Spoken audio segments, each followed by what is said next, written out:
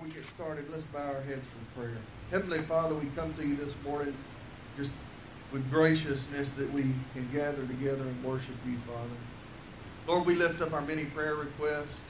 Lord, there are those here this morning that are not spoken. There are those that are not here with us this morning that have prayer requests that you know about, we don't need to know about.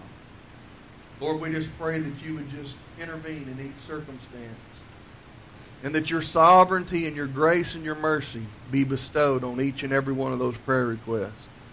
Lord, we just pray for your protection. Lord, we just pray that as we go over these words this morning, Lord, that they resonate to a people in this nation. Lord, I just pray that you would stir hearts. Lord, I pray that you would just revive this nation. Bring us a revival. Lord, we ask for a revival. That people would just pour their hearts out to you and be redeemed. These things I ask in Jesus' name. Amen. Last week, we talked a little bit about the biblical principles of government. And I hope that was good. This morning, I want to continue. We've got about a couple of more weeks after this week. And I will go ahead and tell you, next week is going to be a complete presentation. I'm going to show you a presentation on the Black Lives Matter organization. Okay? Not all lives matter, okay? This is on the Black Lives Matter organization. And I'm going to show you some media on it. And Pastor E.W. Jackson is who you'll be listening to. We had the privilege to hear this in person, and it was recorded. And I want you to. It's very important. I want you to hear it next week. The video on it is not great. There's points he moves around a lot, and sometimes his head's cut off, but that doesn't matter. The content is what I want you to hear. So be prepared. Next week, I won't be standing here presenting to you. I want you to hear that presentation on the Black Lives Matter organization. Okay. Again, I don't want it to be misconstrued what I'm saying. I believe all lives matter. So that's what the Word of God says. This morning, though, I want to talk to you about, does God have an ideal for civil government? What does He say in His Word about His ideal of government? So we're going to go over that this morning here and clarify some things, hopefully. So, again, I'll have scriptures in here. No need to turn and listen, but I want you to lend your attention to me, if you will. So, does God have an ideal for civil government? Well, we know that He set up government in the Word of God. Okay? We're going to see here this morning some of those principles pulled out. And I believe that as you sit there this morning, you will see where we as a nation have strayed from that. We have moved away from that.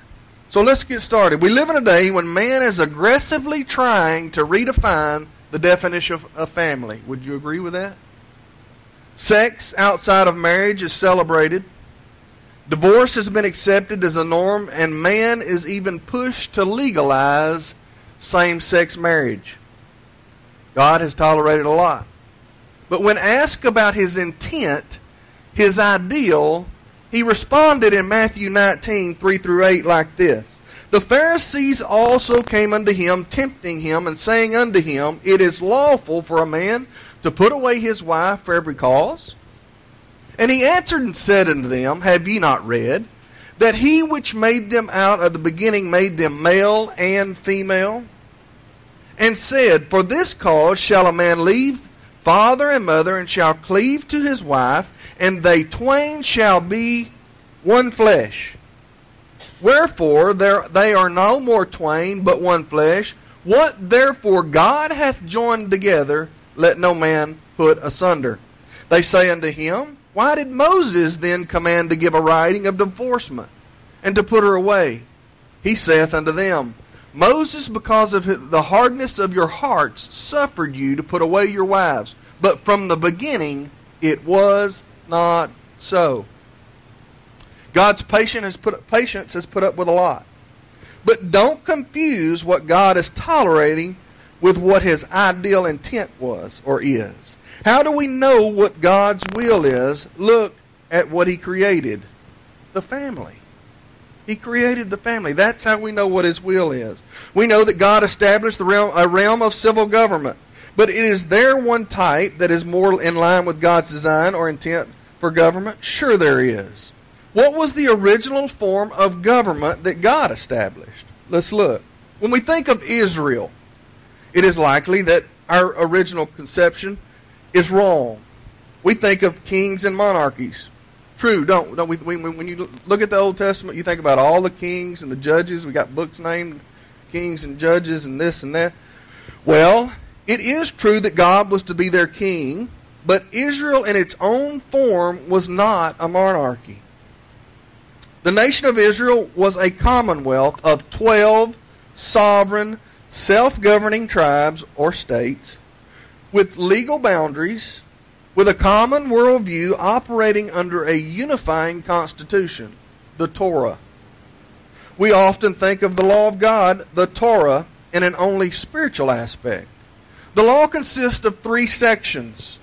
The law, which is God's morality, which always transcends time. Do not murder, do not steal, and do not commit adultery. Statutes, God's ceremonial system of sacrifice. This system pointed to the Lamb of God, Jesus, which was sufficient to take away sin. The sacrificial system of the law of Moses ended with the sufficiency of the sacrifice of Jesus, as the veil of the temple was rent. Judgments, civil law for the well-being of the safety of the people. We talked about that last week.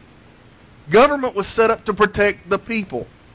Within the comprehensive nature of this law, there were policies that dealt with basic banking and business, fair weights and measures, fair trade, debt, bankruptcy. Did you know that? A person was limited as to the amount of debt he could assume. Boy, if we threw that out there today, we'd be in a bind, wouldn't we? They were limited by the amount of debt they could assume. You had the ability to mortgage up to 6 years of the value of your labor. I wouldn't get very much if it was based on my labor. Would you? Or you could mortgage your land, but you couldn't sell it. You could mortgage it or lease it up to 50 years. Then it would be returned to your family. They were taught as a people to be productive, prepared to lend, but don't be a borrower. If you were caught cheating in business, you paid it back with a penalty. If you stole something, you didn't go to jail. You paid it back fourfold or worked off the value. There were rules for sanitary safety, whether it be the latrine or the proper washing of dishes or the putting of sick people in quarantine. Why? God is concerned with health and well-being of his people. Rules so they would not be overworked. They were required to rest on certain days, both employee and employer alike. Rules that pertain to taking care of the poor, not handouts, but charity, where the poor could work for their food and feel the satisfaction of providing for their own families. Rules that pertain to morality and the family. Rules that pertain to military service. No man was found guilty without a fair trial, and guilt could only be established at the mouths of at least 2 or 3 witnesses. God lined up the different areas and responsibilities for these different areas of government. Self-government, first one. It's up to you to provide for you and to take care of your health and welfare. Boy, we're in a stark contrast to that today, aren't we? Did you hear that? It's a personal responsibility to take care of you and your health and your well-being. It's not up to the government to tell us we got to mask up and try to protect us all. And if you go back and read the Word of God, it's clear in there, when they were sick, they were put away, quarantined. How does that apply today? If you're sick, stay home. But the rest of you, you're free to live your lives however you see fit. But that's not how we are today.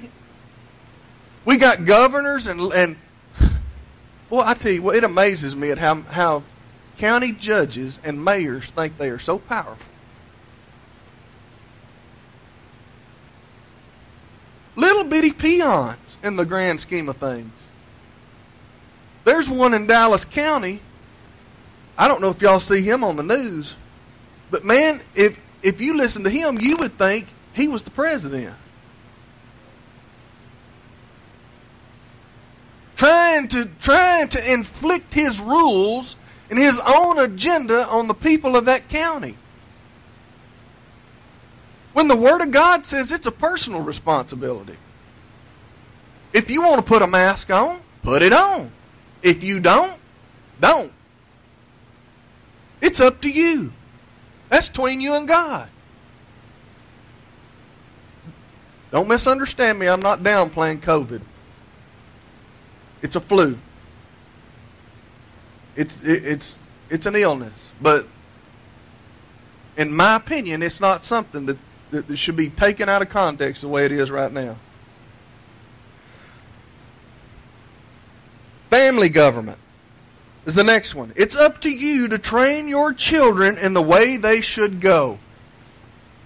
It's not up to the state or the government. It was up to the parents to care for their kids, train them to be adults, and when elderly, it was up to the children to care for their parents. Widows and orphans were cared for not by the state, but by the individual and the family. Is that what the time? Are we living in those type of circumstances now? Absolutely not. Civil government was to ensure the safety and well-being of the citizens of Israel, to defend their life, liberty, and property. That was what civil government was established to be. In their dispensation, certain work was set aside for the priesthood.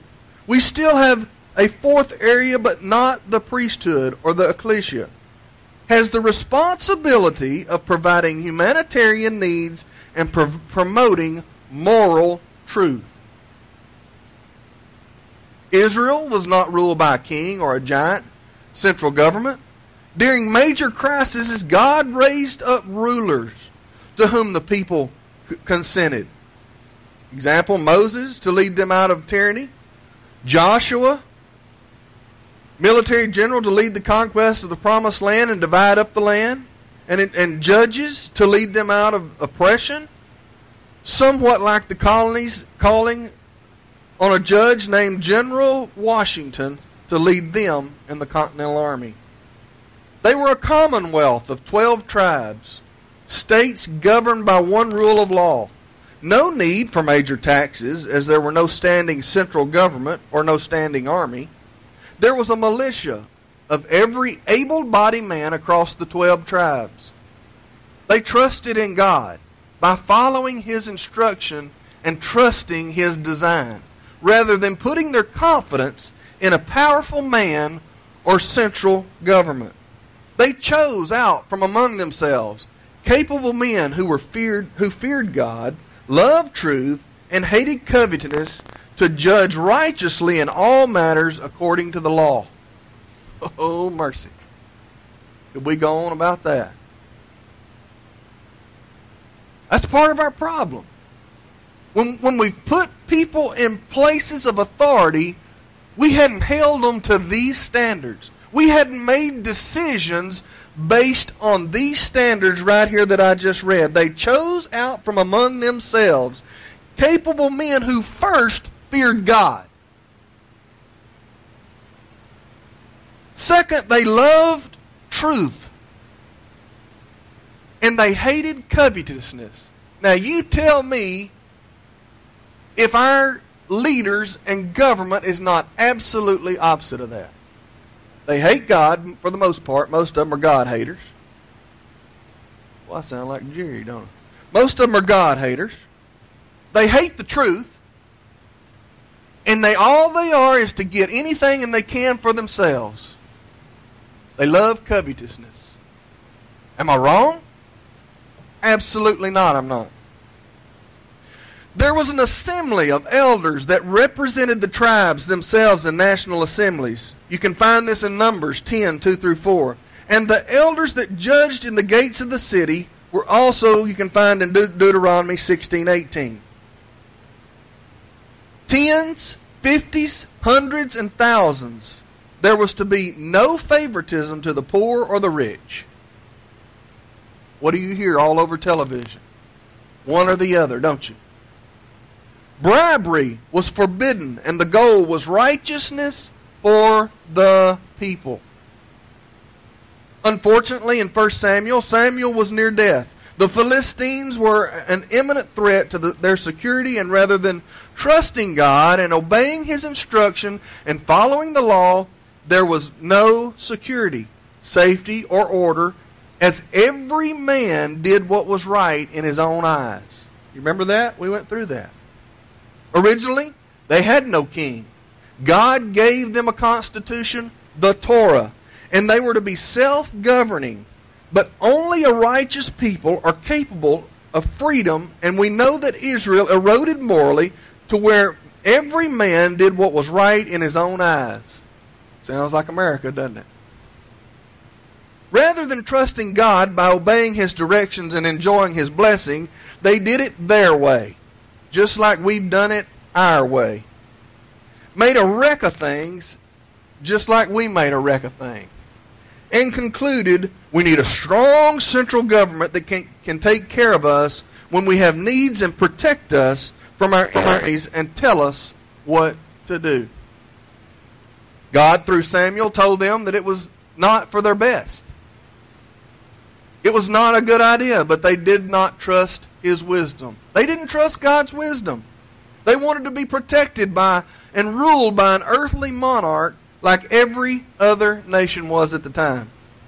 With this biblical background, it's important that we remember that America once was and how we were designed to operate. We were built on biblical principles. I showed you that in that documentary. One of America's worst presidents, who led in the establishing of the Federal Reserve and changing the purpose for which the Senate was created, wrote a column published in July 1887 in the Political Science Quarterly. Here's an excerpt from it. Wherever regard for public opinion is a first principle of government, practical reform must be slow, and all reform must be full of compromises. With opinions, possession is more than 9 points of the law.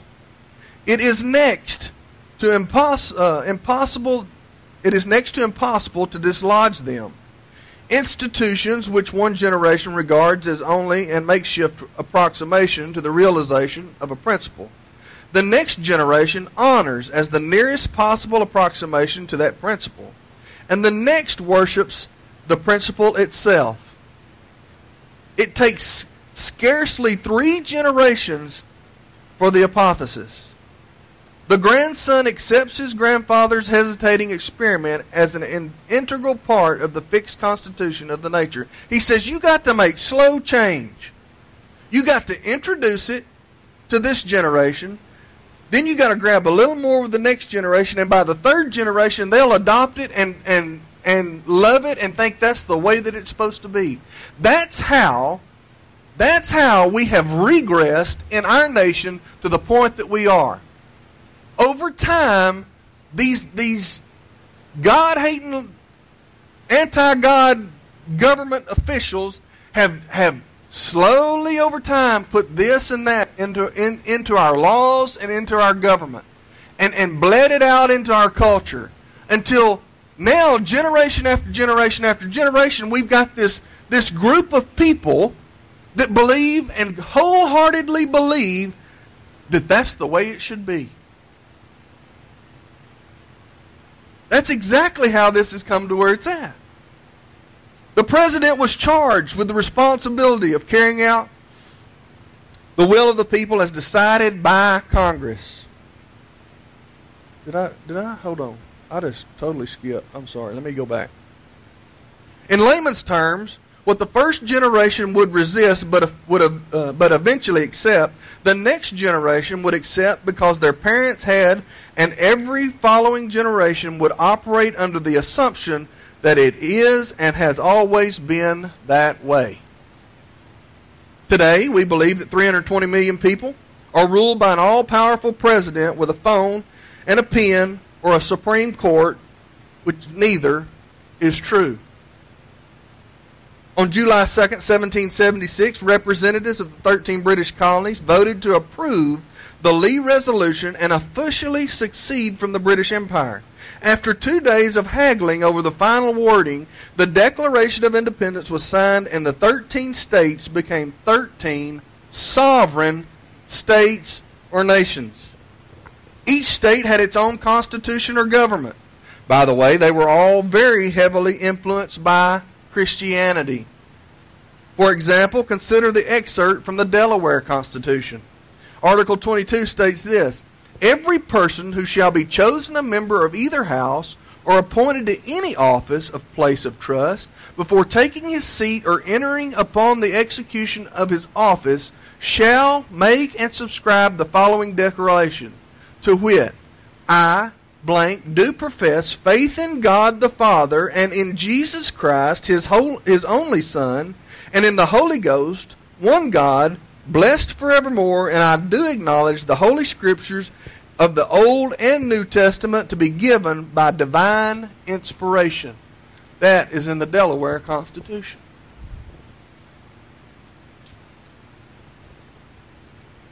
After declaring independence, the tyrant king of England wasn't planning to let them go. The 13 states constituted a formal union called the Articles of Confederation for securing their common defense, their liberties, and their mutual and general welfare. Each state clearly retained its sovereignty and freedom and independence. In fact, when the Treaty of Paris was signed after the war, it was between Great Britain and each of the free, sovereign, and independent states, which made up a voluntary union called the United States.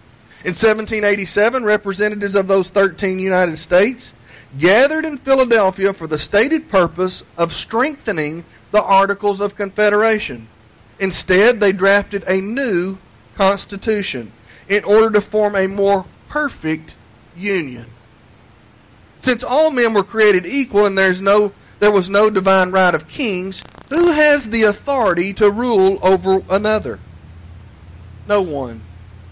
The states constituted a limited central government to take care of their general welfare and their common defense, delegated few and very specific powers to this new entity, retaining all other powers to themselves, and rather than vowing to be ruled by a supreme monarch, they pledged to submit to the law which was specifically and clearly defined and limited in the Constitution. Knowing the sin nature of man when power is concentrated, power was divided between each sovereign state and what was delegated to the new federal government. Then the power was divided within the federal government. The House of Representatives was proportional and represented the people. All spending measures originate in the House because the government has no money. Remember that. The government has no money. The only money they had or have was the people's, and it was derived from taxes or from limited loans which obligated you to pay. The people. Senators were appointed by the state legislators, and they represented the states. Each state was equal with equal representation. Only Congress had the power to make laws, and their power was defined and limited by Article 1, Section 8 of the Constitution. Federalist Paper number 45 addressed this issue in this very way. The powers delegated by the proposed Constitution to the federal government are few and defined. Those which are to remain the state government are numerous and indefinite. The former federal government will be exercised principally on external objects as war, peace, negotiation, and foreign commerce, with which the power of taxation will, for the most part, be connected. The powers reserved to the several states will extend to all objects which, in the ordinary course of affairs, concern the lives, liberties, properties of the people, and the internal order, improvement, and prosperity of the state. The operations of the federal government will be most extensive and important in times of war and danger. Those of the state government in times of peace and security. Does it feel to you like your state has more authority over you than the federal government? That was the way it was designed, is for your state to have more authority over you than the federal government. But it's backwards, isn't it? All we hear about is stuff coming down from Washington. I don't hear that much stuff coming from state legislatures. I don't know about you. Maybe I'm out of touch. The president was charged with the responsibility of carrying out the will of the people as decided by Congress. The first 5 presidents, Washington, Adams, Jefferson, Madison, and Monroe, are referred to as the founding era presidents, as all were alive during the founding era. During their combined 36 years in office, they issued a total, listen to this, these 5 presidents in 36 years, they issued a total of 15 executive orders and 10 vetoes. We get an executive order every day, or 2. They did not believe that it was their responsibility to rule over the people, but to enforce the law. The Supreme Court had a very limited jurisdiction as defined in Article 3 of Section 2. Israel's original design was a commonwealth of righteous, self-governing people in their sovereign tribes, unified and governed not by an all-powerful man, but by their written constitution, the Torah. America's original design was a voluntary union of righteous, self-governing people in their sovereign states, unified and governed not by an all-powerful man, but by our written Constitution. The concept of the Constitution is the only way 320 million people can possibly coexist. Liberal states have the right to be liberal. Conservative states have the right to retain their conservatism. However, we agree to work together for a common defense and our general welfare. America has been exceptional. We have been the freest, most prosperous, most respected, and most sought-after country in the world, in our world history. We are the only country in 2,000 years to provide Christians with civil and religious liberty. It has not been an accident. The closer you get to doing it God's way, the better it works. America has never been perfect and never will be, but we have been exceptional when compared to the rest. We have been exceptional when compared to the rest. Sounds like we got it backwards right now, doesn't it? It's completely turned around. We are not supposed to be governed by a heavy-handed government. That wasn't God's design. Instead, God's design was for us to live according to His Word and be governed by that. And I got news for you. We all know that it won't ever happen, but if everybody would live by God's Word, there would be no need for none of it. But it is time for God's people to realize the state that we're in. It is time for God's people. I can't tell you how much ridicule I'm getting right now on social media. That's okay. That's okay. When you stand up for God's word, it ain't supposed to be easy. That's okay. I'm ready. But it's time for God's people to realize the state we're in. And it's time for God's people to say, we're not going to accept this anymore.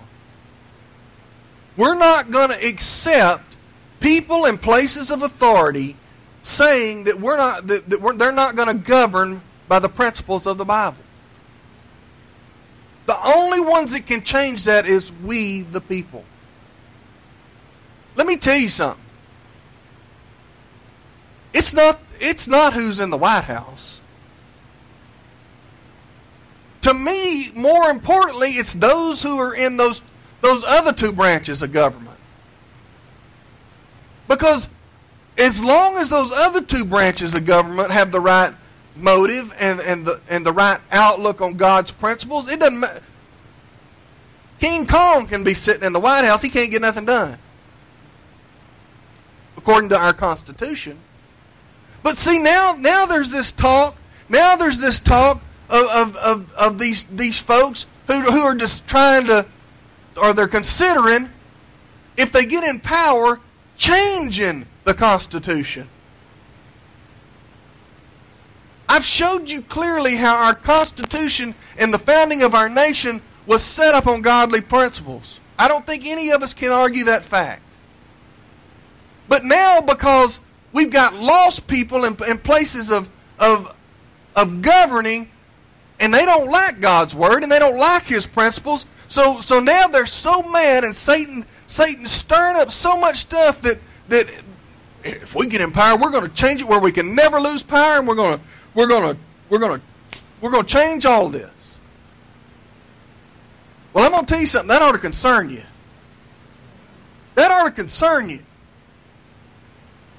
But we have a chance. We still have a chance to not let it happen. But it's going to take the people of God getting off of their tail ends and getting out and electing people who fear God. Who fear God. And putting those kind of people in places of authority. But if the people of God sit on their tail ends and don't do nothing, it's fixing to all your freedoms and religious liberties are fixing to go away. And you'll never, ever get them back. I'm telling you. You say, well, you're promoting fear. I'm not scared.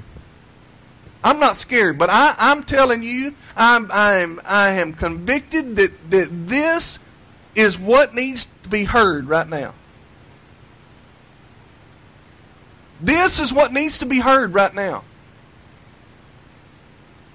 People are blinded to the most ridiculous stuff, trash, putrid stuff. I mean, you can't even believe the stuff. I mean, it amazes you. I know why, and it has me asking myself, how in the world do these people believe this stuff? But I know why. It's because they're separated from God. That's why.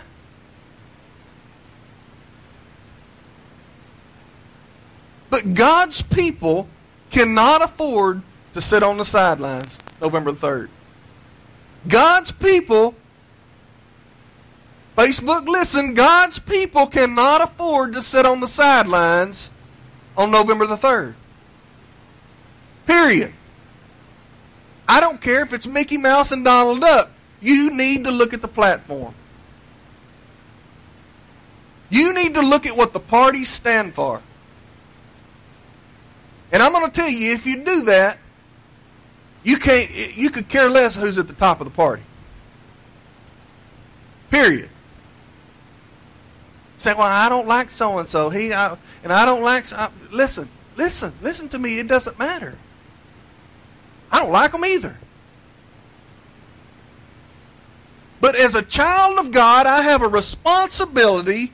I have a personal responsibility to take a stand for His principles and His word. You say, well, I hadn't voted. Well, I'm going to tell you something. That ain't right. Because by you not voting, you're not standing. You're not taking a stand.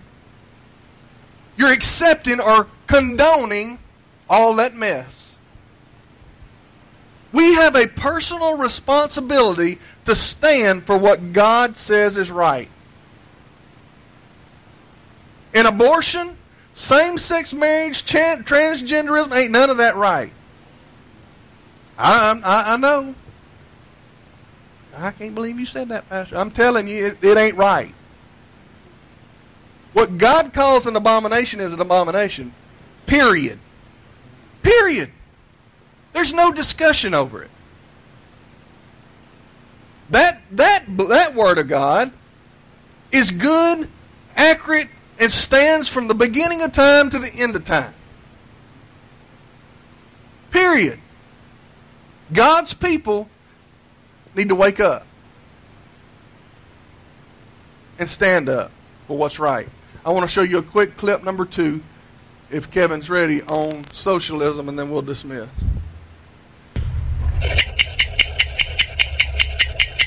Why socialism doesn't work. Lesson number 2. Why work? The founder of modern socialism and communism was Karl Marx. His vision was from each according to his ability, to each according to his need. But does that really work? Imagine being in a college classroom. You're preparing to take your first exam of the semester.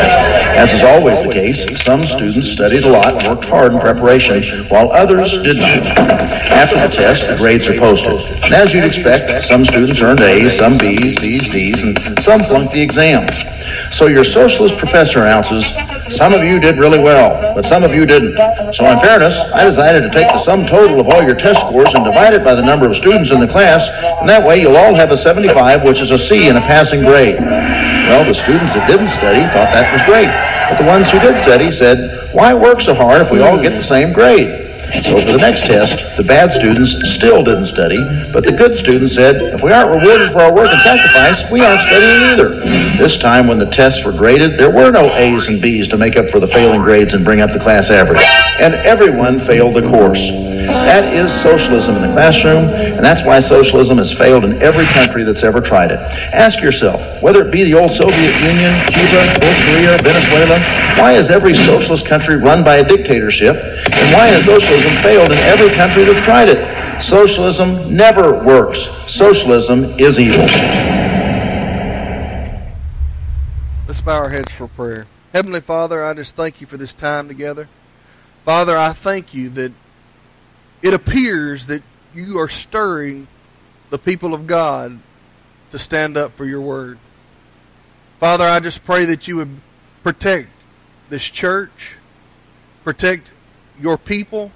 Lord, I plead the blood of Jesus over each and every one, even those that couldn't be here this morning. Father, you know each and every need. You're more than capable to provide each and every need if we just lean on you. We thank you, we praise you, we love you. In Jesus' name, amen.